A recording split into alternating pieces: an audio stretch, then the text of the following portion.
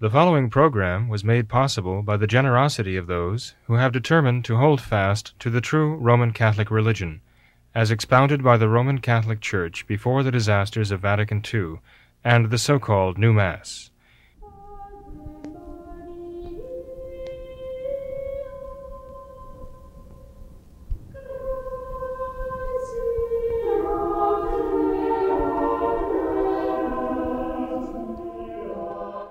Hello and welcome to What Catholics Believe. I am your host, Thomas Nagley, and with me tonight is Father William Jenkins.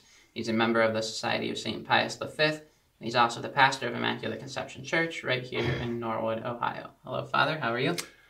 Much better, thank you, Tom. Good. How are you doing tonight? Well, Father, thank you. Thanks for asking. Good to have you back. Well, thank you. It's good to be back. Yeah. Father, I've got a lot of great emails as usual. First one is from a viewer who says, I enjoy your show very much, but I have a deep concern. I received all of my sacraments in the Novus Ordo Church, including baptism, penance, Holy Communion, and confirmation, but I discovered the true Catholic faith at the age of 35. Do I need to be rebaptized or receive any of the sacraments over again? Please help me with this dilemma. Well, as far as the baptism, you want to make sure the baptism is valid. And for that, you'd have to talk to a real traditional Catholic priest who could get the information or tell you what information he needs, whatever evidence you have that would say that the correct matter and form and intention were applied would be important. If you have godparents who can even today swear to what was done, what they witnessed, that would be good. Your own parents, maybe there's even a videotape of the baptism that would give you an indication of what the correct matter, of course, is the pouring of the water right over the head, and the correct form is in the Roman Rite. I baptize thee in the name of the Father, and of the Son, and of the Holy Ghost. And the intention, of course, is at least to do what the Church does when she baptizes, right? Even if one may not be clear on that, but that one has to have that intention to do what the Catholic Church does when she baptizes. Of course, the Church intends to take away original sin, to give the life of sanctifying grace in the soul. To the extent that one can establish that the water was poured as it should have been, that the words, the form which specify the meaning of the action were stated correctly, and that the intention at least was not denied. There was no contrary intention. That would give one confidence that the sacrament was valid, right? But of course, if there were any doubt, even a slight doubt, to have a conditional baptism would be a very easy thing to do. So it would be the thing to do, the right thing to do. Okay. So as far as the other sacraments, yes, as far as they can't repeat their first Holy Communion, but they would just have to, having been certainly baptized, then receive Holy Communion correctly. The true Blessed Sacrament and a true traditional Mass given by a true traditional priest. And as far as the Sacrament of Confirmation, yes, the Sacrament of Confirmation has been so changed by the Novus Ordo as to really signify something different. It doesn't signify the same meaning as the traditional Sacrament of Confirmation.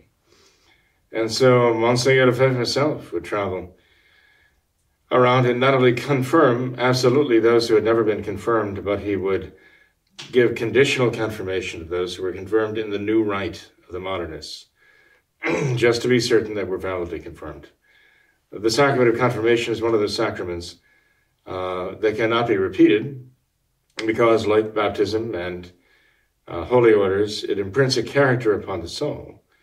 So it would have to be given conditionally if there was a serious doubt as to whether it was received validly in the first place.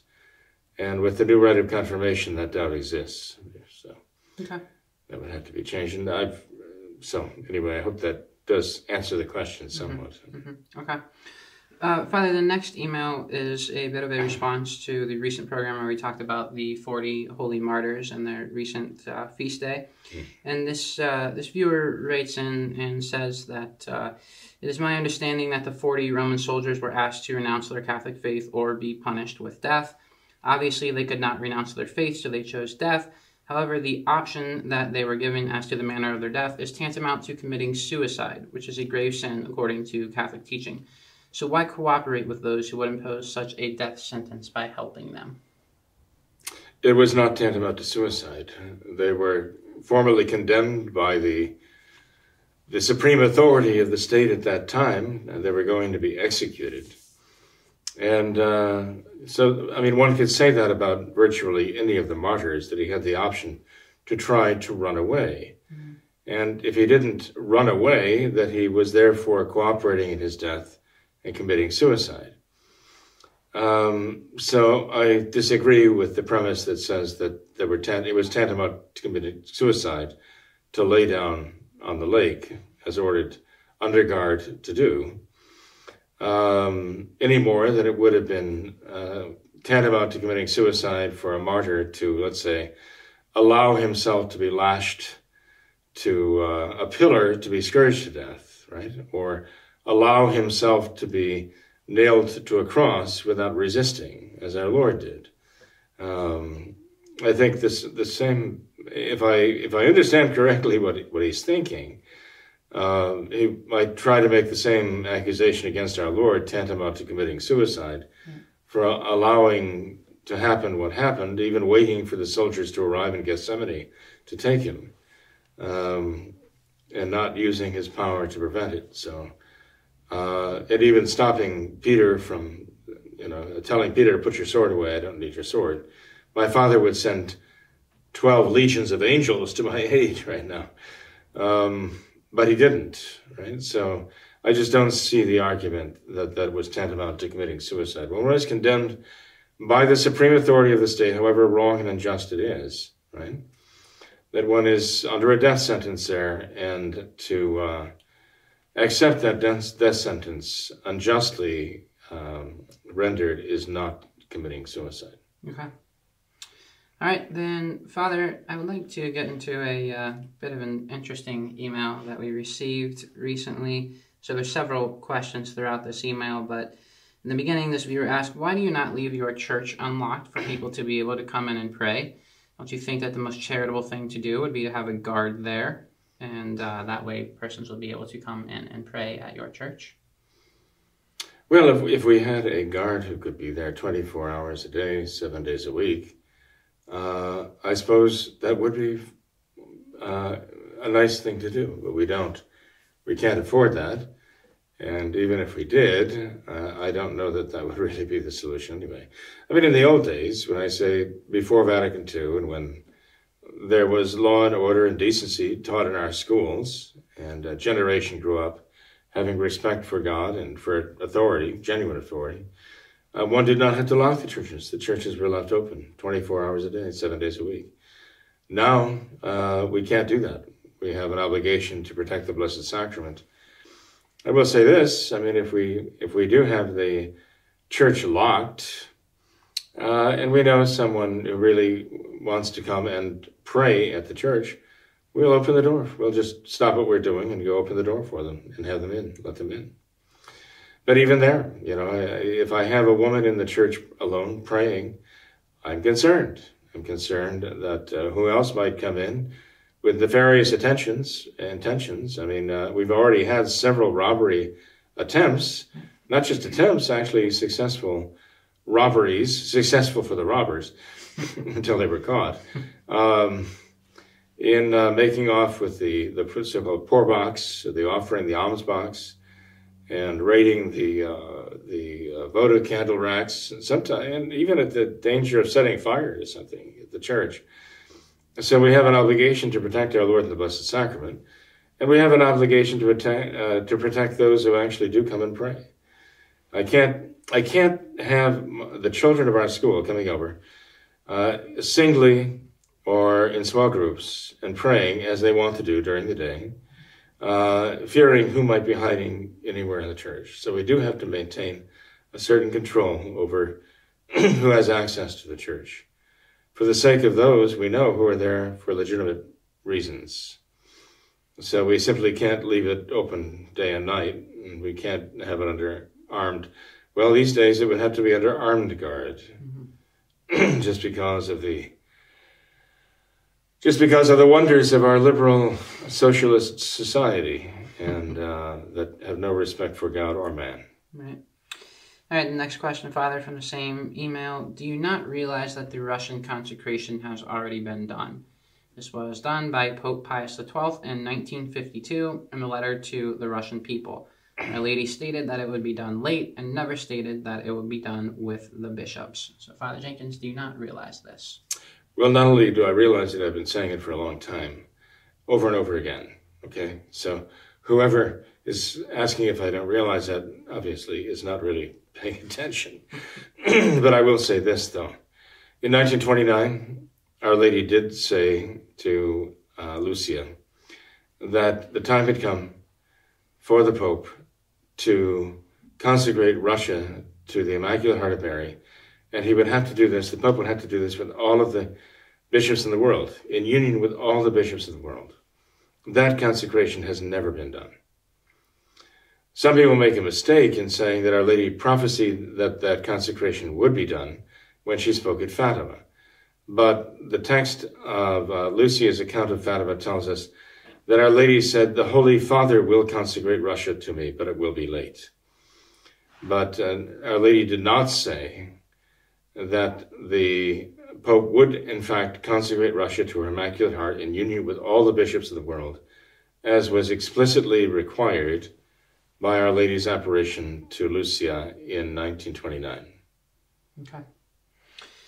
And that gives rise to many questions, to which there is much, in answer which there's much speculation as to why Pope Pius XI did not make that consecration.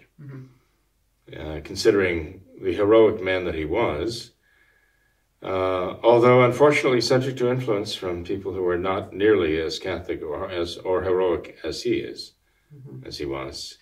Nonetheless, he was very brave and was standing up against the invading Bolsheviks while he was the Apostolic Nuncio in Warsaw, Poland in 1920. And he led the spiritual resistance to that demonic invasion of the Bolsheviks. And one needs to read about the miracle of the Vistula, to really appreciate the significance of what Pope Pius XI did when, as an Archbishop Nuncio, he stood with the Polish people against the invading Russian bear. So this man was no slouch. I mean, he did make serious moves against the communists. In 1930, he said that the Leonine prayers would now be for the conversion of Russia. And in 1937, he issued the encyclical Divini Redemptoris, condemning atheistic communism and socialism in all its forms. And so he was not reticent in his condemnation of the communists of Russia. And yet he did not carry through on that command of heaven through Lucia to consecrate Russia to the Immaculate Heart of Mary with all the bishops of the world. Now, this writer is correct in saying that Pope Pius XII did so July 7th, 1952, in an apostolic epistle to all the peoples of Russia. Pope Pius XII did explicitly consecrate all of Russia to the Immaculate Heart of Mary. But that was the Pope alone acting, well, it was actually, you could actually say it was a form of motu proprio insofar as it was an apostolic letter that he wrote personally. One might argue, well, when the Pope writes like that, he writes on behalf of all the church, so he certainly wrote on behalf of all the bishops, but it wasn't explicitly stated so. Right. One cannot argue that that was the fulfillment of Our Lady's command in 1929. Okay. All right, well, Father, final point from this email. Interesting final point here.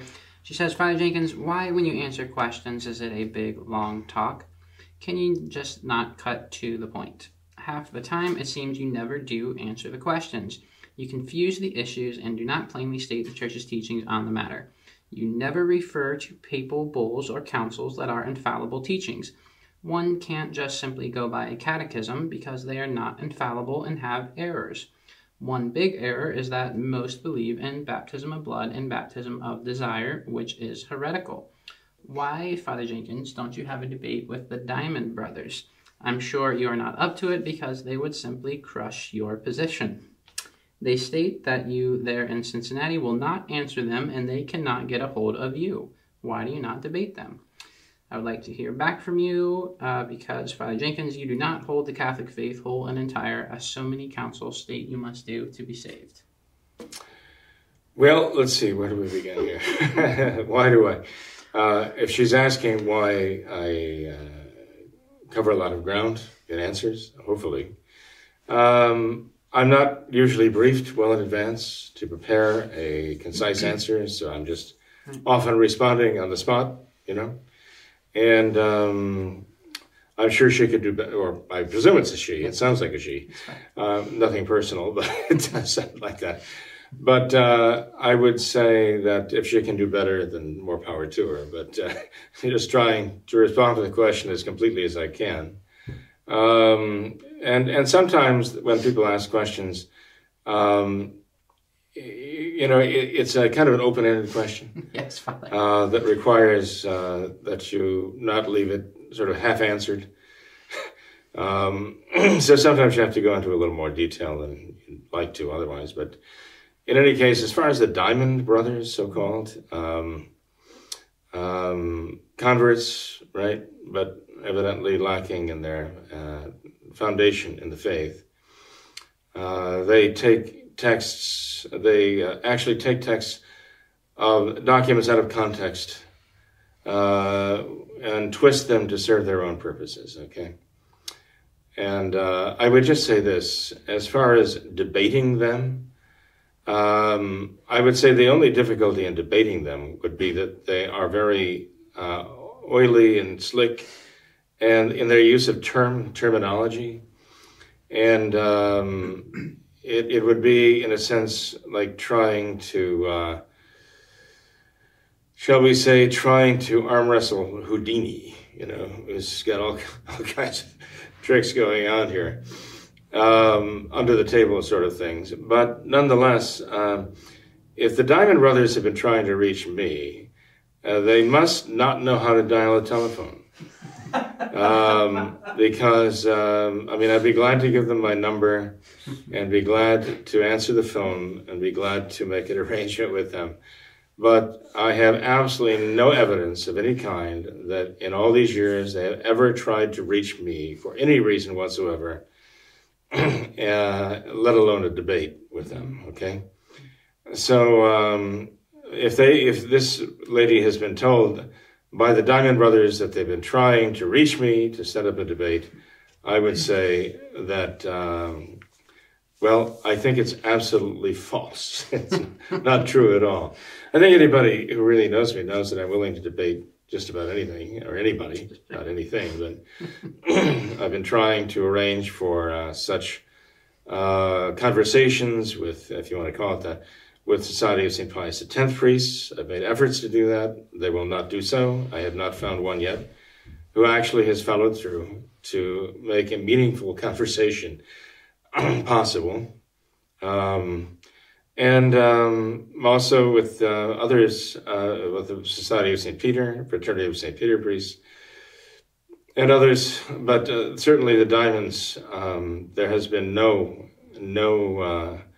initiative on their part whatsoever, of which I'm aware, to contact me in any way, and certainly not to set up any kind of a discussion, public or private. So that's all I can say. Maybe this dear lady would like to make that happen by holding them to, if they're telling her that, by holding them to their word. But I'd be surprised if she could convince them to do that. So you're not afraid of the Brothers Grimm, Father? The Brothers Grimm. Well, unfortunately, they've earned that title. And no, nor the big bad wolf, nor Okay. others. And by the way, it's not because I'm, smarter or whatever. It's just that, I mean, the truth is the truth, okay? And if we believe that we have the truth, we believe that what we're saying, what we believe is the truth, then we should want to take every opportunity to speak that truth to others. Our Lord talked about preaching it from the housetops, right? So I don't think we should be reticent about that. And that's why I could never really understand why, when efforts are made and offers are extended to get together and talk about these very important things, that there's such an absolute refusal. I've contacted priests who held the Feeneyite position on baptism of blood and baptism of desire, and just ask them outright, what is it exactly that you believe? I'm hearing this and I'm hearing that, but I think I owe it to you to ask you personally. And if somebody were to be hearing from others that I believe this or I believe that, I would much appreciate hearing directly from those who were told such things. I'd appreciate hearing from them directly, asking me, what do you really believe? For example, the Pius X Society has been blasting our priests with, Sedevacantist, everybody's Sedevacantist. But none of them has ever actually asked me what I really believe. And I've actually tried to explain it to them, because they're not even interested in hearing. They'd rather just go on and use that word to kind of like a boogeyman to scare people off, But when you actually try to explain to them the nuances of it and what you really, really believe, they're not interested. That to me is fundamentally dishonest, So when I extend that to another priest and I say, Father, I'm hearing that you stand for this and stand for that, and I think I owe it to you to ask you directly, and I don't receive any response from that priest. He adamantly refuses to answer. I find that wrong.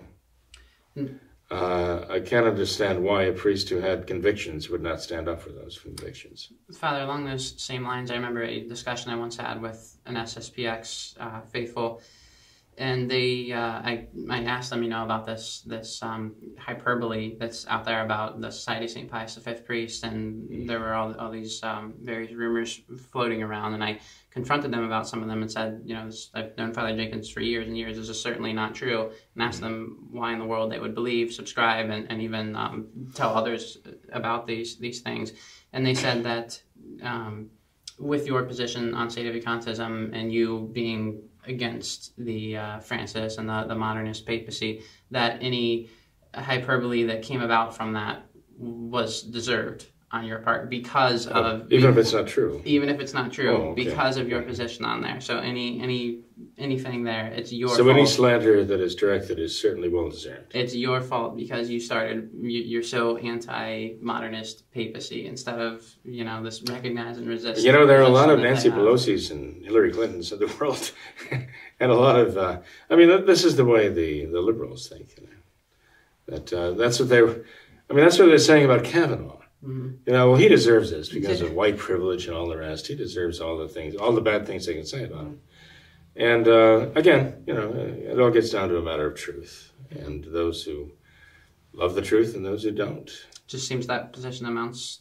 It's almost like the ends justify the means. There's right. An evil person, so we can whatever we need to do to destroy them. Right, absolutely. Totally. Accuse them of everything under the sun. Yeah, but vilify your opponent. Right. So anyway, but I would just say to the point of what she's saying, because she wants me to get to the point, is that the brothers Grimm, the Diamond Brothers, have not contacted me to have any kind of discussion or debate at all. Okay, sounds good.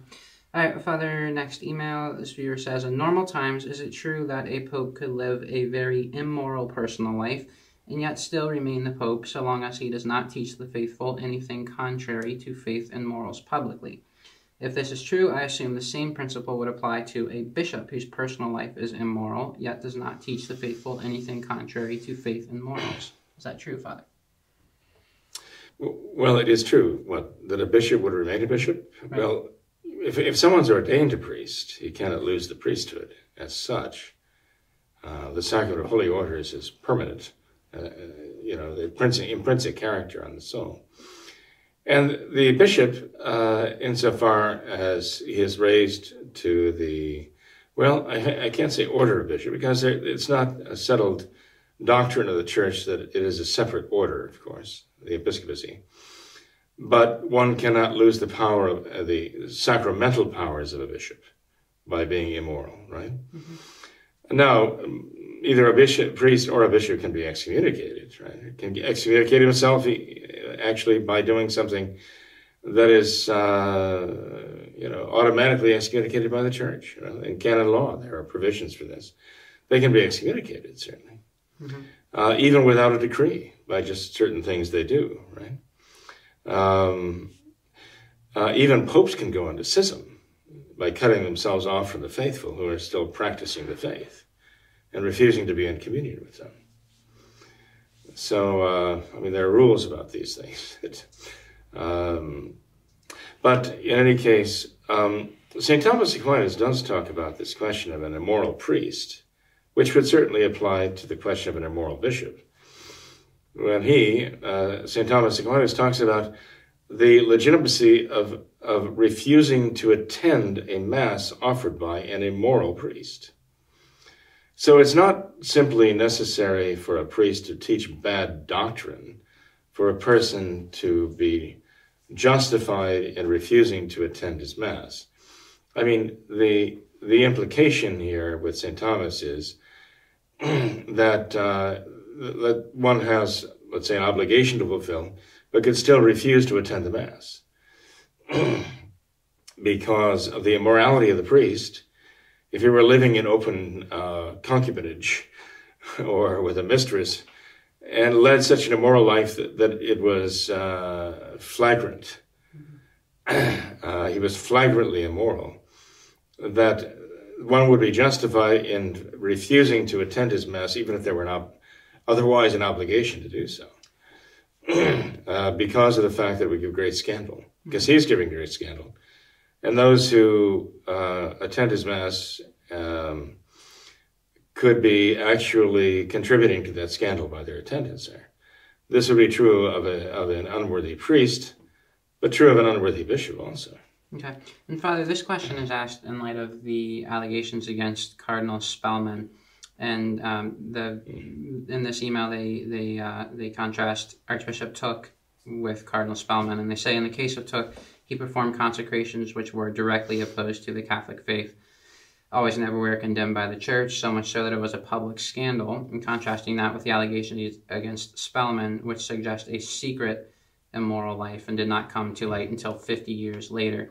So, Father, she asks, can a closet homosexual priest command God to come down upon the altar? Can they consecrate a bishop? Can they ordain a priest? It seems to me, she says, that God would have no converse with him. Isn't it through the priest's prayers that God comes to us? So would this in any way, if these allegations against Cardinal Spellman were true, would that in any way affect the validity of his Mass or sacraments or anything No, like it wouldn't affect the validity of the holy orders that he received or the holy orders that he used. He could still validly consecrate and still validly not only consecrate the Blessed Sacrament, but validly consecrate bishops too. There's no question about that. The Church's sacramental theology is very clear on that subject. The Donatists were heretics in the earliest centuries. St. Augustine fought them mightily, and their argument was that the validity of the sacrament depends upon the state of grace of the priest, the worthiness of the minister. And the Church absolutely condemned that, saying that is not true. Christ does not give or withhold the graces of the sacrament based upon the worthiness of the priest. If you admitted that principle, then there'd be no certainty of any sacrament, ever. But the point of the sacrament is that the priest is merely the instrument, as it were, and the one who actually administers the sacrament or performs the sacrament and the grace of the sacrament, the res sacramenti, is the work of Christ. And that St. Paul makes it clear in talking about those who claim they were baptized by Apollo, baptized by Paul, baptized by so-and-so. And he said, look, it is Christ who baptizes through all of these. And Father, does that same principle hold true even if the priest is in a state of mortal sin? Yes, that's the whole point. Okay, even if he's guilty of sins of unnatural vice, he's still... That is the whole point, yes, it can still be valid. Okay. That's not a question at all. It's already perfectly well settled. Okay. But the point, if I understood it correctly, that you made earlier, that this writer makes earlier, is that the secret or even public sins of an errant bishop, let's say an immoral bishop, would not nullify the sacraments that he gives, and would certainly be on a very different level than a bishop who actually commits crimes against the faith. I mean, there are criminal acts that are crimes against morality, okay? And homosexual activity is one of those, okay? But there are certain types of sins that are not only sins against the moral law, but they're considered crimes against the church itself. Crimes against the unity of the church, and consecrating non-Catholics is one of those crimes. And it is punishable by an automatic excommunication, most especially reserved to the Holy See. So not every sin of morality is punished that way. So the crimes committed by a deviant bishop would be grave crimes, grave mortal sins, punishable by hell, certainly, and gravely scandalous. But they wouldn't necessarily draw an automatic excommunication, especially reserved at the Holy See. Those are stated by law in the Church. Right. Well, Father, and unfortunately, to tie the knot, this is what Archbishop Tuck did. Right. And he did the latter. He did what the Church considers crimes against the Church, worthy of excommunication. All right. Well, Father, this next email, I thought this is rather topical. If you could answer this in light of some of the current events that have been going on. This viewer asked, can you comment on the abortion issue and the severity of it because of the aborted babies not having the chance to be baptized and become a child of God, and why this crime is worse than simple murder itself? Well, in order to get a little contrast here, the Novus Ordo Church has ruled through this Congregation for the Doctrine of the Faith, right? Actually, when a Bishop, William Leveda, who had been charged, or at least was subpoenaed to answer for allowing clergy to attack children in his own diocese under his watch, this man was made the head of the Congregation for the Doctrine of the Faith at the instance of John Paul II, no less. And when he took his position, one of the earliest things he did was to destroy the Catholic teaching on the limbo of the infants, that the infants who die without baptism they're not excluded from heaven. So this might give us a little glimmer of an understanding why the Novus Ordo is not so militant against abortion as we think they should be if they were Catholics. Okay? Because they do not teach that they go to limbo. They do not teach that they're excluded from heaven. Okay? But we do. I mean, the Catholic Church does teach that. And the Catholic Church has to teach that because we believe in Christ, our Lord Jesus Christ, and that salvation can come only through him.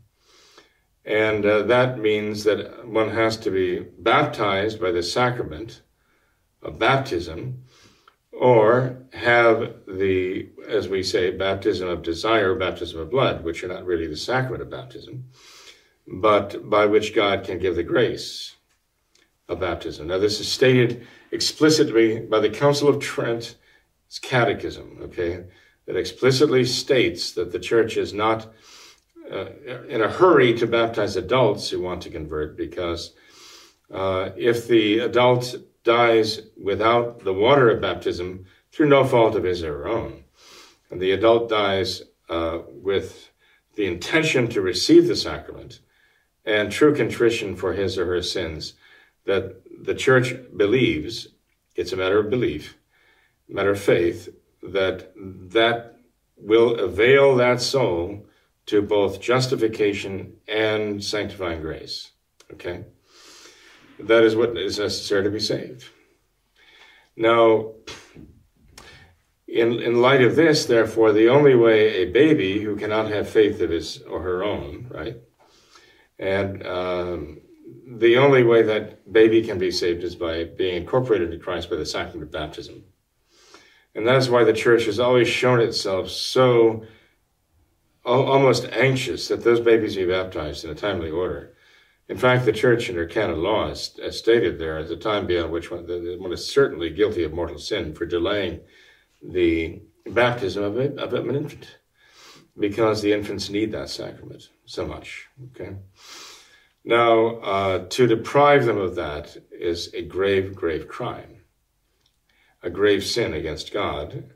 And it is not only a sin of murder, right?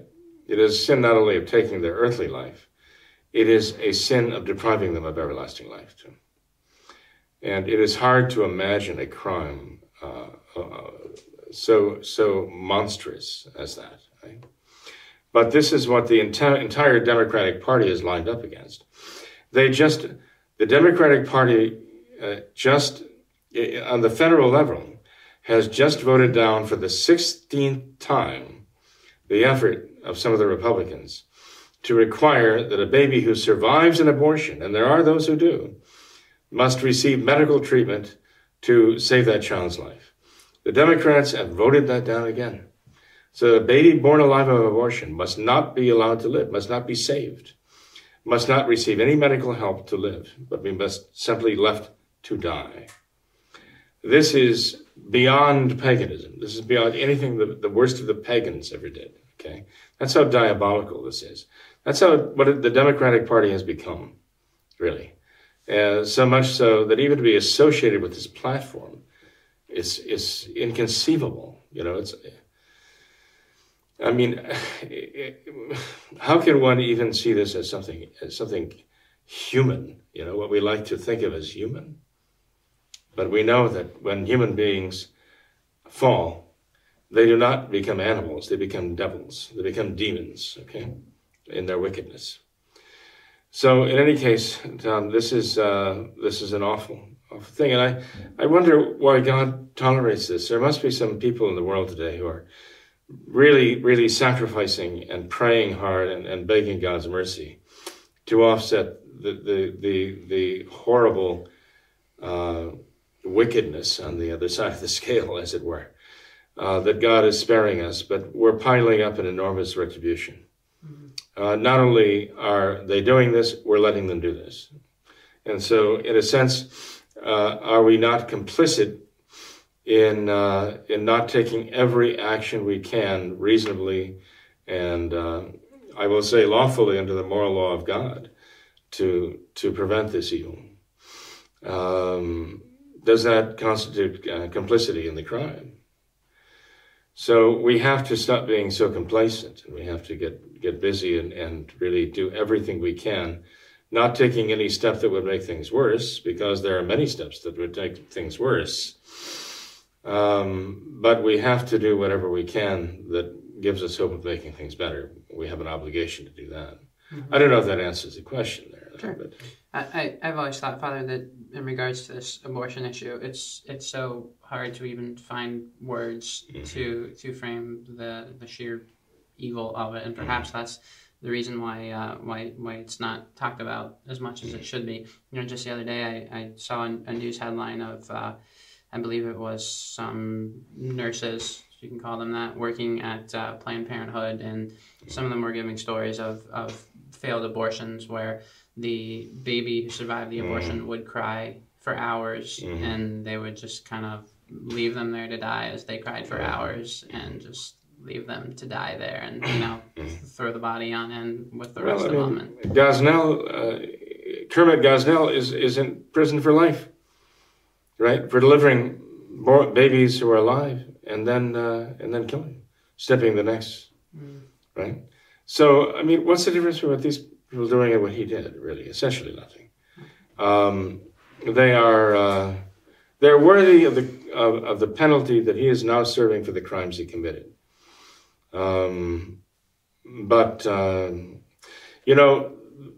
These people are so wicked and they're so debauched that they blame you and me for opposing their rights. And the whole society is being dragged down by them into the absolute sewer. Because you hear them talk, these women's marches and all that, the foul, filthy, four-letter words that are just vomited out of their mouths continually. I mean, they are just it's just absolutely revolting and disgusting the way they're talking. And every single obscenity is just pouring out of these women's mouths. And it is so degrading. They're taking the entire society down to hell. Why? Well, the problem is they're in power. I mean, they are electing people who are just like them. They're electing. It's like when you have a society of good people, they will elect good people. When the people have become debauched, they elect the debauched. The most debauched people of all are the ones who get elected because they're the ones they admire. Why was Stalin the head of the Communist Party?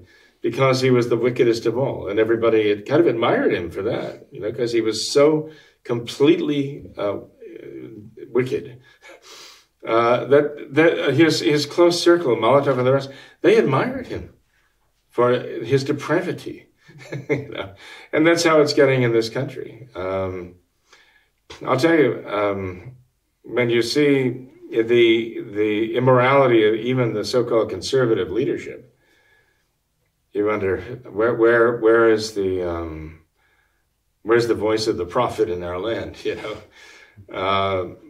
and if there were the voice of the prophet, how we would be met by the screams of the prophets of Baal, as they objected to Elias and Eliseus after him. It really is going to be a matter of prayer, sacrifice, and action. It takes serious action. But we have to be right with God ourselves. We have to be in the state of grace to begin with.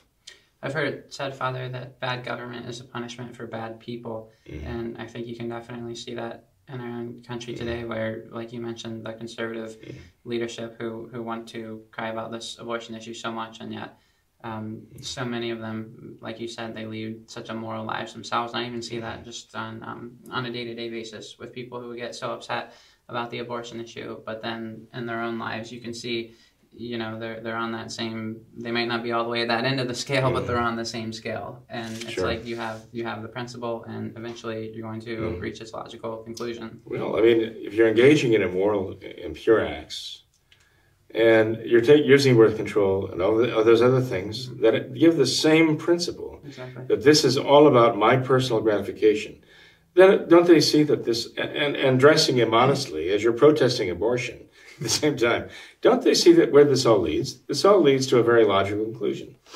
That if all of this activity involving sexual relations, if that is all about one's own personal gratification, and that's what the message of birth control is, then the ultimate message is, well, then kill the baby, because it's standing in the way of my own personal gratification. The principle has been established already by those in their immoral dress, by those who are using birth control and all the rest. They are actually establishing the principle that gives rise to homosexuality and justifies it, even glorifies it, because it's all about one's personal gratification. That's the whole point, right? Who can argue with that? Once you make that principle, you're stuck with the conclusion all the way up to abortion. And the principle is an abomination. It is absolutely wrong, absolutely immoral. We turn to the prophet Isaiah 700 years before our Lord was born. He made it very clear of the judgment of God against against nations, against societies that turn away from God. And he says that they will be ruled by the children and by the effeminate, by the homosexuals. And that's what we've got in everything from Alexandria, Ocasio-Cortez, right, being ruled by the children, like,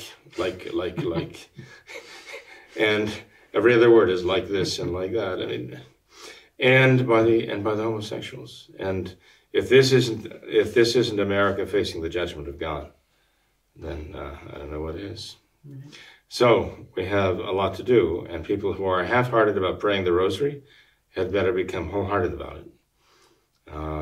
And people who are half-hearted about consecrating themselves to the Immaculate Heart of Mary had better become wholehearted about it.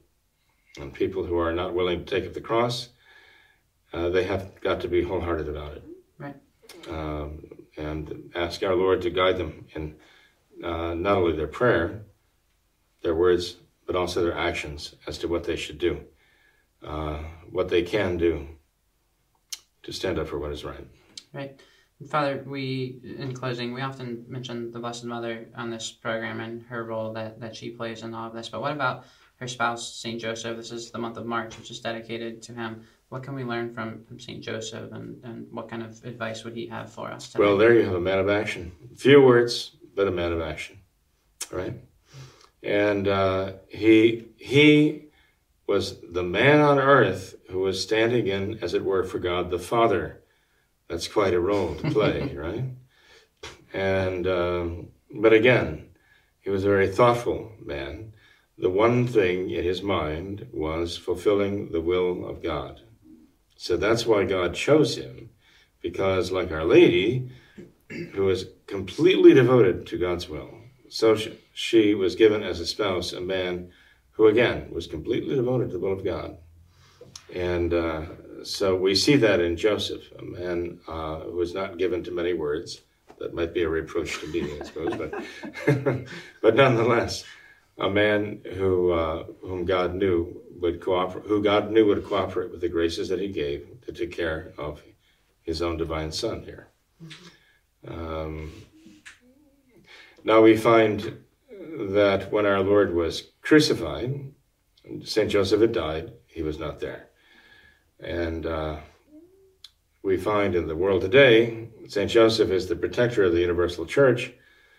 But again, Vatican II, oddly enough, in trying to break the canon of the Mass, introduced the name of St. Joseph in the canon, not to honor St. Joseph, really, but to prove that we can change this. We can change even the canon of the Mass. So let's get to it, right? That was the pretext they used, the thin edge of the wedge, to drive into the canon under the pretext of piety, to establish a bad principle that the canon is not really a canon after all, is it? It's just a Eucharistic prayer. It can be changed, and look what they did. So, they will use St. Joseph's name to do what damage they can. But otherwise, the virtues that he represents, they've left him for dead. It's as though they're basically saying, well, St. Joseph really, he's in the past. He doesn't count anymore. The virtues of piety, the virtues of patience and perseverance, the virtue of prudence, and so on. Now we need the active virtues, the virtues typified by St. Joseph, his purity. No, these are all things that are not that significant. And so as our Lord, faced his passion and death without the presence of St. Joseph, it's as though that presence of St. Joseph is, they're trying to strip that from the church today, to leave the church to her own passion, and they think death. But again, they don't understand the power of the resurrection either, do they? They didn't then, and they don't now. So we just have to be faithful, practice the traditional Catholic faith, and not make any excuses. Well, Father, I thank you for being here tonight. I appreciate your time. We got through a lot tonight. Well, that's mutual, Tom. Thank you. Thank you. Thanks to all our viewers as well for watching this episode of What Catholics Believe. Until next time, we ask that you all remember the words of Our Lady at Fatima, to consecrate yourselves and your families to the Immaculate Heart of Mary, and to pray and do penance. Thank you, and God bless you.